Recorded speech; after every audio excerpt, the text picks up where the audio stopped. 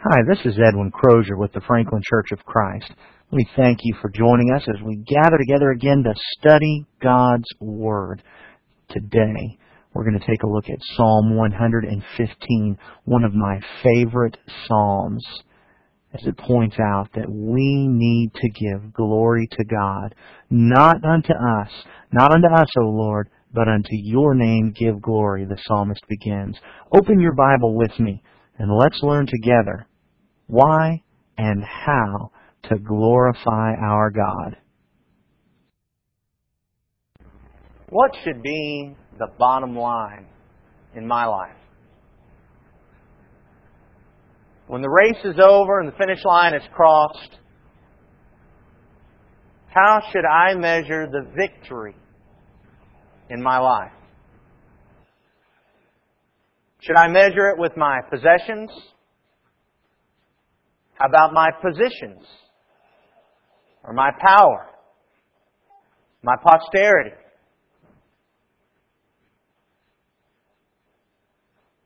Do you notice the common denominator in all of those things? Me. When I use as the standard of measure things like wealth and power and fame and family, I'll spend most of my time focusing on me. But Psalm 115 and verse 1 provides us with a different picture. The glory is not to be about me. The glory is not to be about us. Psalm 115 and verse 1 says to us, "Not to us, O Lord, not to us, but to your name give glory." That may sound a little odd to us, but this is where the measure for our victory lies. Not in how much glory we receive for ourselves throughout this life, but in how much glory we bring to God throughout our lives. God is the one who is to be glorified, not me. God is the one who is to be glorified, not you. God is the one who is to be glorified, not this congregation. Not to us, O Lord, not to us, but to your name give glory. That's the measure of victory. And there will come a day when all that matters to us is how much glory we've brought to the Lord. Sooner or later, that'll matter. I say we need to make it sooner. Psalm 115 provides great lessons for us regarding why God is to be glorified and how we ought to glorify Him. And I'd like for us to look at this, about how to bring God the glory. But before we do that, would you bow with me in prayer? Blessed are you, O Lord God of Israel, our Father, forever and ever. Yours, O Lord, is the greatness and the power and the glory and the victory and the majesty. Indeed, everything that is in the heavens and the earth. Yours is the dominion, O Lord, and you exalt yourself as head over all. Both riches and honor come from you, and you rule over all. And in your hand is power and might. And it lies in your hand to make great and to strengthen everyone. Now therefore, our God, we thank you and praise your glorious name. But who am I? And who are these people that we should be able to offer as generously as this? For all things come from you, and from your hand we have given you. For we are sojourners before you, and tenants as all our fathers were. Our days on earth are like a shadow, and there is no hope. O Lord our God, all this abundance that we have provided is from your hand, and all is yours. Father, these words of David's prayer so long ago rings true in our hearts. We struggle at times wanting to bring glory to ourselves, but we recognize that all glory and honor belongs to you because yours is the power and the dominion forever and ever. Father, we pray that you strengthen us as we learn from your word how to glorify you. We recognize that in these finite bodies and with our finite tongues, finite language, finite ability, that we can never offer the honor and glory and praise that you truly deserve. And we're so thankful that you accept what we do offer. Help us to grow, Father. Forgive us where we've fallen short in glorifying and honoring you. Strengthen us today to learn from your psalm how worthy you are. Father, we praise your name. Through your Son, whom we also praise, we offer this prayer. Amen. Psalm 115, beginning at verse 3. But our God is in the heavens. He does whatever He pleases. Their idols are silver and gold, the work of men's hands. They have mouths, but they cannot speak. They have eyes, but they cannot see. They have ears, but they cannot hear. They have noses, but they cannot smell. They have hands, but they cannot feel. They have feet, but they cannot walk. They cannot make a sound with their throat. Those who make them will become like them, every one who trusts in them. The very first thing that we learn from these verses, from this psalm about God being glorified, is that we've got to acknowledge Him as God alone.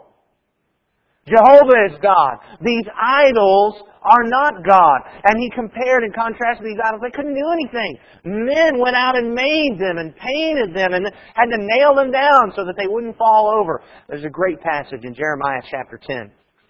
I just want to drive this home for you. Read Jeremiah chapter 10 with me, beginning in verse 1. In Jeremiah chapter 10, beginning at verse 1, the Scripture there says, "Hear the word which the Lord speaks to you, O house of Israel.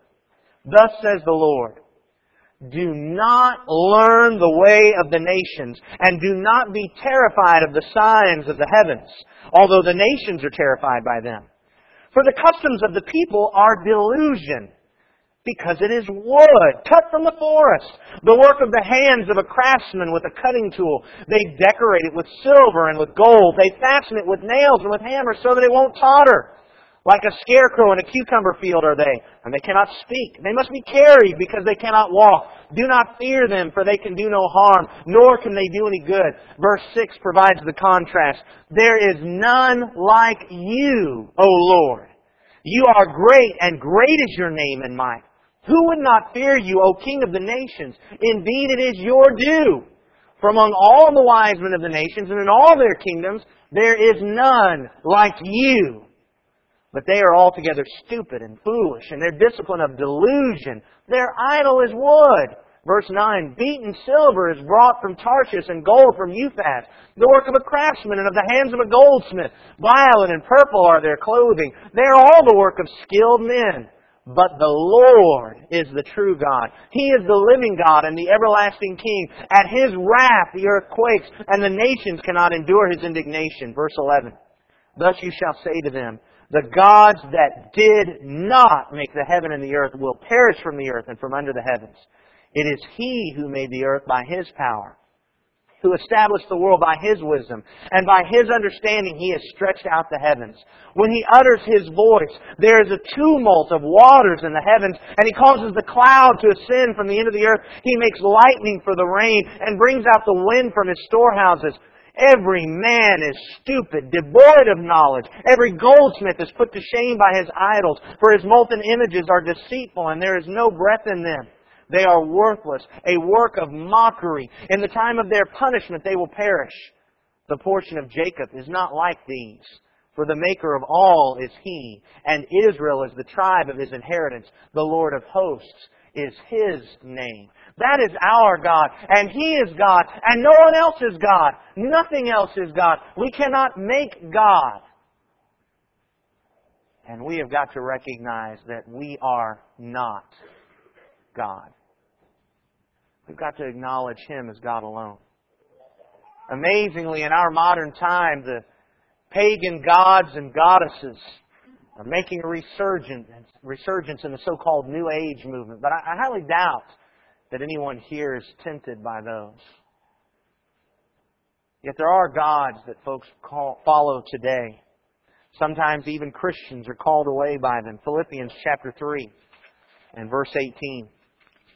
Philippians chapter 3 and verse 18 says, For many walk, of whom I often told you, and now tell you even weeping, that they are enemies of the cross of Christ, whose end is destruction, whose God is their appetite,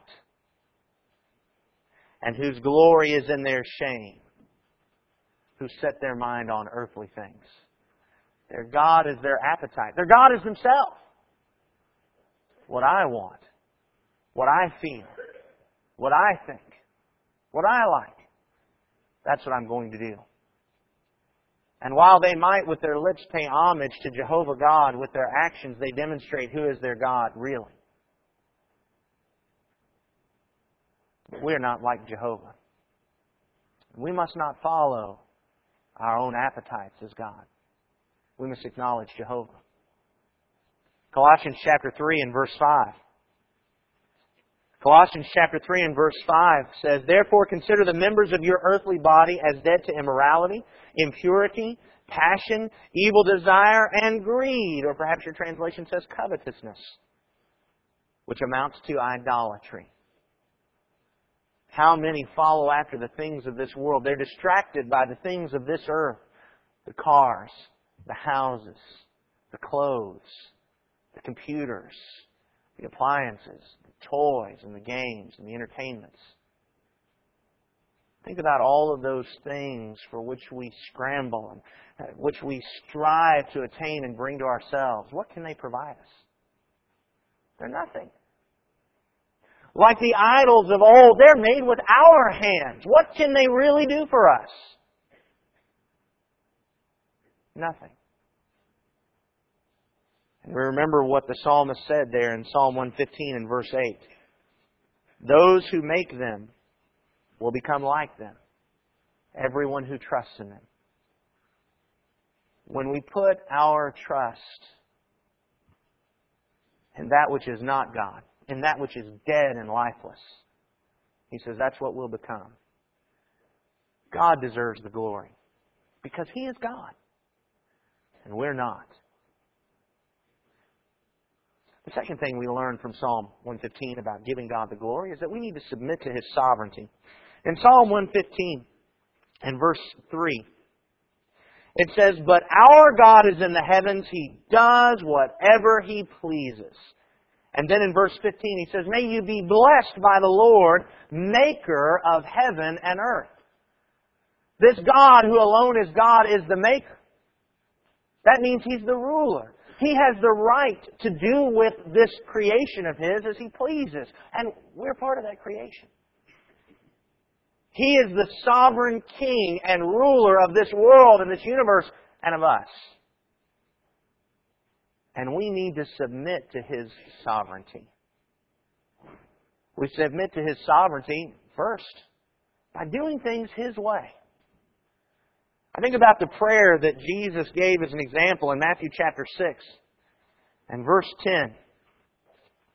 Matthew chapter 6 and verse 10. In that model prayer, Jesus said, Pray, your kingdom come, your will be done on earth as it is in heaven. How can we pray this prayer if we won't even allow the kingdom of God to come into our hearts? Or allow His will to be done in our lives?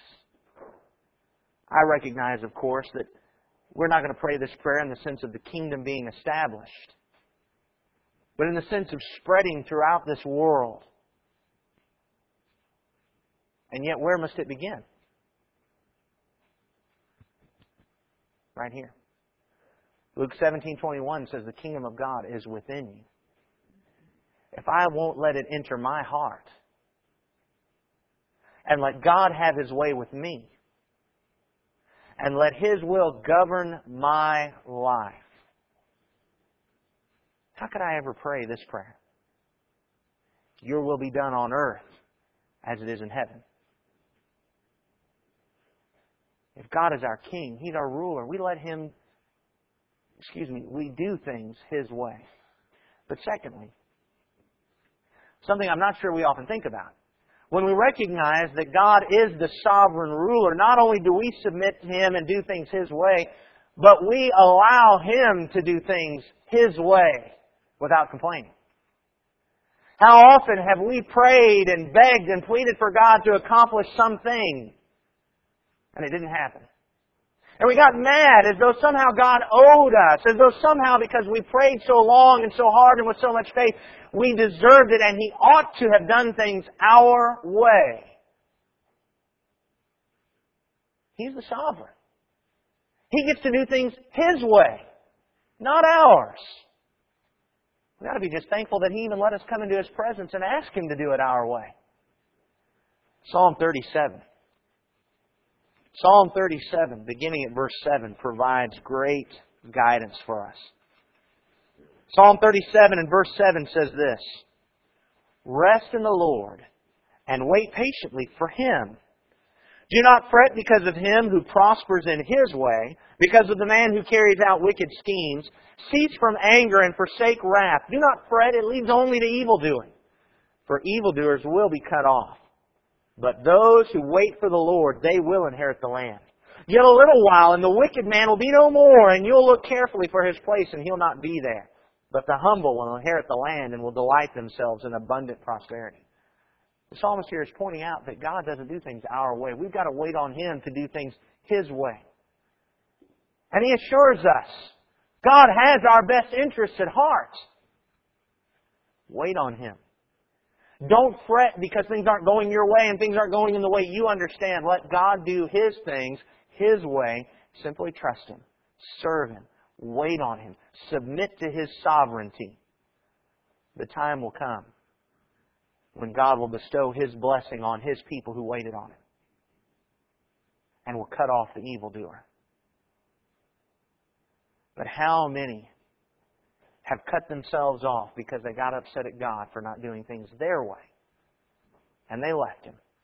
They fretted, they got upset, and what did they do? It led them to evil doing. And now they'll be cut off.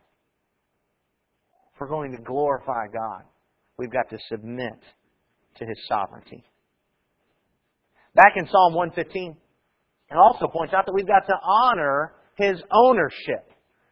What a great statement is made in verse 16. Psalm 115 and verse 16, the psalmist says, "The heavens are the heavens of the Lord, but the earth He has given to the sons of men." I recognize this passage says He's given the earth to us. But the point that we've got to understand is that it was His to give. That's powerful. All of this was His to give. Now let's modify that. Look at Psalm 50, verse 12.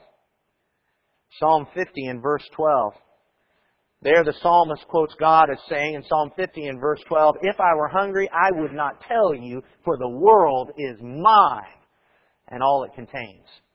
God has given the world to the sons of men, but not in the sense that it's now ours to do whatever we want to with.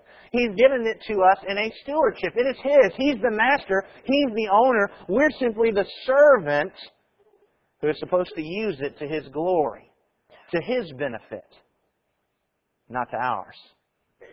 We've got to honor His ownership. I think about Matthew chapter 25. Matthew chapter 25. It's a long parable, and often we just refer to it. We don't read it, but let's read it today. Matthew chapter 25 and verse 14. In Matthew 25 and verse 14, Jesus said, "It's just like a man about to go on a journey, who called his own slaves and entrusted his possessions to them. To one he gave 5 talents, to another 2, and another 1, each according to his own ability, and he went on his journey. Immediately the one who had received the 5 talents went and traded with them and gave 5 more talents." Verse 17, "In the same manner the one who had received the 2 talents gained 2 more. But he who received the 1 talent went away and dug a hole in the ground and hid his master's money." Verse 19, "Now after a long time the master of those slaves came and settled accounts with them. The one who had received the 5 talents came up and brought 5 more talents, saying, 'Master, you entrusted 5 talents to me. See, I have gained 5 more talents.' His master said to him in verse 21, 'Well done, good and faithful slave. You were faithful with a few things. I'll put you in charge of many things. Enter into the joy of your master.' Also the one who had received the 2 talents came up and said, 'Master, you entrusted 2 talents to me. See, I've gained 2 more talents.' His master said to him in verse 23, "Well done, good and faithful slave. You were faithful with a few things. I'll put you in charge of many things. Enter into the joy of your master." And the one also who had received the 1 talent came up and said, "Master, I knew you to be a hard man, reaping where you did not sow, gathering where you scattered no seed. And I was afraid and went away and hid your talent in the ground. See, you have what is yours." But his master answered and said to him, "You wicked, lazy slave. You knew that I reap where I did not sow, and gather where I scattered no seed. Then you ought to have put my money in the bank, and on my arrival I would have received my money back with interest. Therefore take away the talent from him, and give it to the one who has the 10 talents. Verse 29. For to everyone who has, more shall be given, and he'll have an abundance. But from the one who does not have, even what he does have shall be taken away. Throw out the worthless slave into the outer darkness. In that place there will be weeping and gnashing of teeth. But when the Son of Man comes in His glory and all the angels with Him, then He'll sit on His glorious throne." God is the owner. He's the master.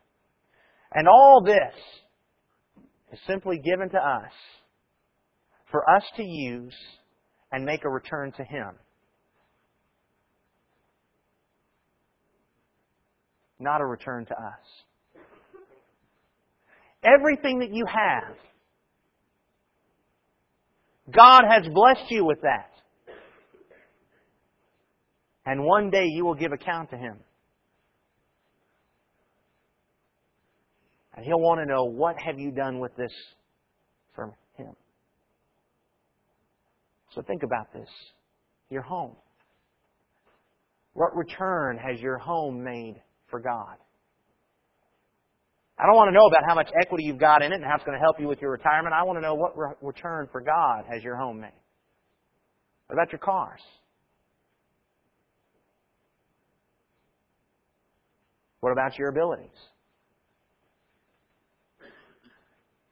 What about your time? What return have we made with all those things with which God has blessed us to Him? Because He's the owner.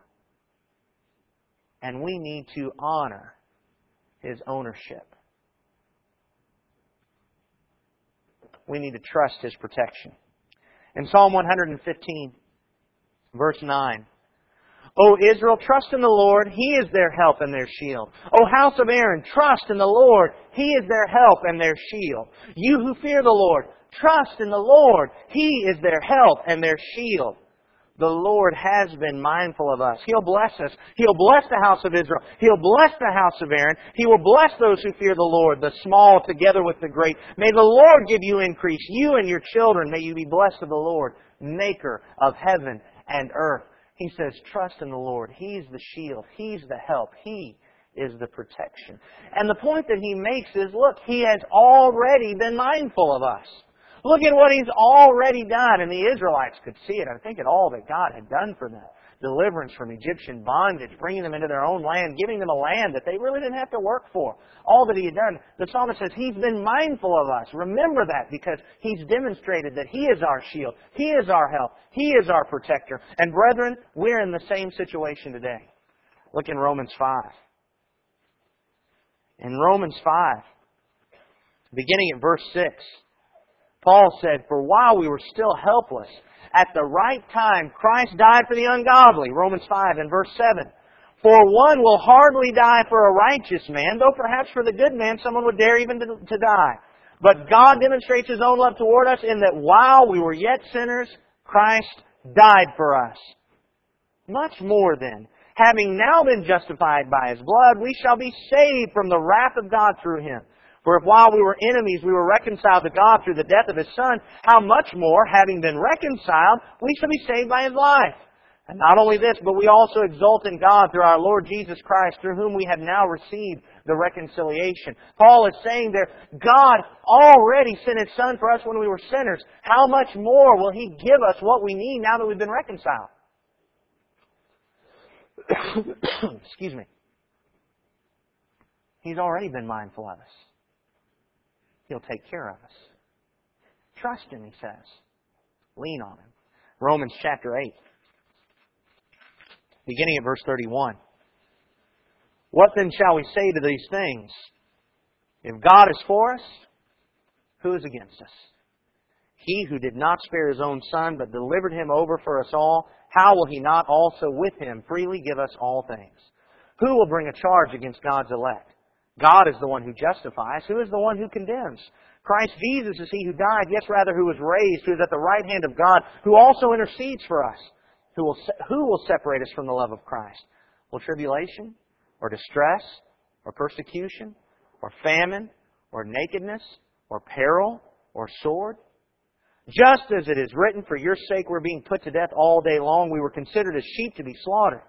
But in all these things we overwhelmingly conquer through Him who loved us.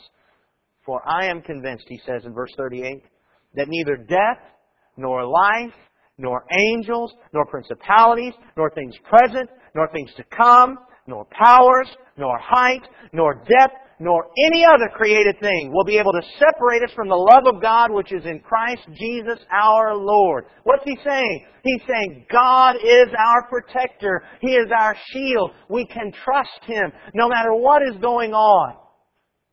No matter what is attacking us. No matter what's happening in our life. We can trust God doing things His way. And He will take care of us. Think about a passage that demonstrates this. Matthew chapter 6 and verse 33. Matthew chapter 6 and verse 33. But seek first His kingdom and His righteousness, and He'll add all these things.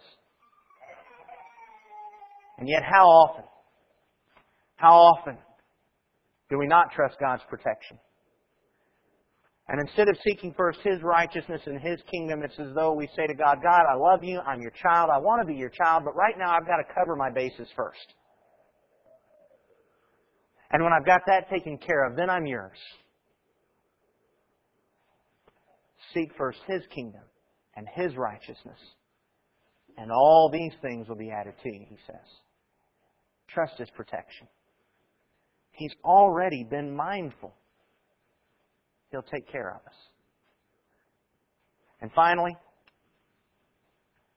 we've got to bless His worthiness. The psalm ends, Psalm 115 and verse 18. But as for us, we will bless the Lord. From this time forth and forever, praise the Lord. We ought to praise the Lord.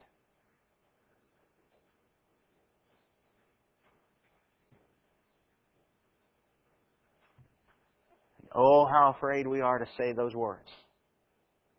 Sounds a little too charismatic for me, doesn't it? Why, if we just said praise the Lord, that'd be a little Pentecostal. But from this time forth and forever, praise the Lord. Why? Because He deserves it. Because He's God and we're not. Because He is the sovereign and we are not. Because He is the owner and we are not. Because He is the shield, the help, and the protector. And we are not. Therefore, He is worthy of glory. And we're not. Revelation chapter 4. What a picture. In Revelation chapter 4, beginning at verse 8, can you just picture this in your mind as John is seeing this vision? There around the throne of God, these magnificent creatures. And then these 24 crowned elders. And in Revelation chapter 4 and verse 8, the picture says, the four living creatures, each one of them having 6 wings, are full of eyes around and within, and day and night they do not cease to say, Holy, holy, holy is the Lord God, the Almighty, who was, who is, and who is to come. And when the living creatures give glory and honor and thanks to Him who sits on the throne, to Him who lives forever and ever, the 24 elders will fall down before Him who sits on the throne and will worship Him who lives forever and ever, and will cast their crowns before the throne, saying, Worthy are You, our Lord and our God, to receive glory and honor and power, for You created all things, and because of Your will they existed and were created. That casting the crown, do you see what they're saying? We're not worthy for glory and honor and dominion. And we're going to cast down any claim that we might have because, God, You're worthy. And we must bless God and praise Him because He is worthy. And what we've got to do is quit seeking and striving to bring the glory and the honor to us. And start striving to seek to honor and glorify and praise God. That doesn't mean you're not going to do anything. That doesn't mean you won't progress on your job. That doesn't mean that you won't accomplish anything in this world. I tell you what it does mean, though, is that whatever you're doing will have its root and its basis in bearing fruit for God. John chapter 15 and verse 8. John chapter 15 and verse 8, Jesus said this, My Father is glorified by this, that you bear much fruit, and so prove to be My disciples. To God be the glory, because He's worthy. What's your bottom line? How do you measure your success and your victory? Let me assure you, a day will come, sooner or later, in which all that will matter to you is how much glory you brought to God. Let's make that day today, so that when we stand before God in glory and give account to Him, we'll be able to give Him back more than He gave us and make a return. To God be the glory. Not unto us, O Lord, not unto us, but to Your name give glory. What an awesome lesson we need to learn. I certainly hope this lesson has been helpful to you as it's helped me learn about how I need to glorify God. Let's remember what we learned. We've learned that we must acknowledge Jehovah as God. Secondly, we learned that we must submit to His sovereignty. Thirdly, we learned that we must honor His ownership. Fourth, we learned that we must trust His protection. And finally, we must bless His worthiness. God is to be glorified. If you've been given this lesson by a friend, let me invite you to go to our website at www.franklinchurchofchrist.com. Feel free to look at any of the studies we have there. Download as much information as you'd like. You can get audio sermons and also the manuscript form of those sermons. Use them however you desire in order to glorify our God as God. If you have any questions about God, about how to glorify and honor and praise Him, or about the Franklin Church of Christ, won't you please contact us by calling 615-794-2359. Or again, you can contact us through our website at franklinchurchofchrist.com. May God richly bless you as you draw closer to Him. But more importantly, may you richly bless God.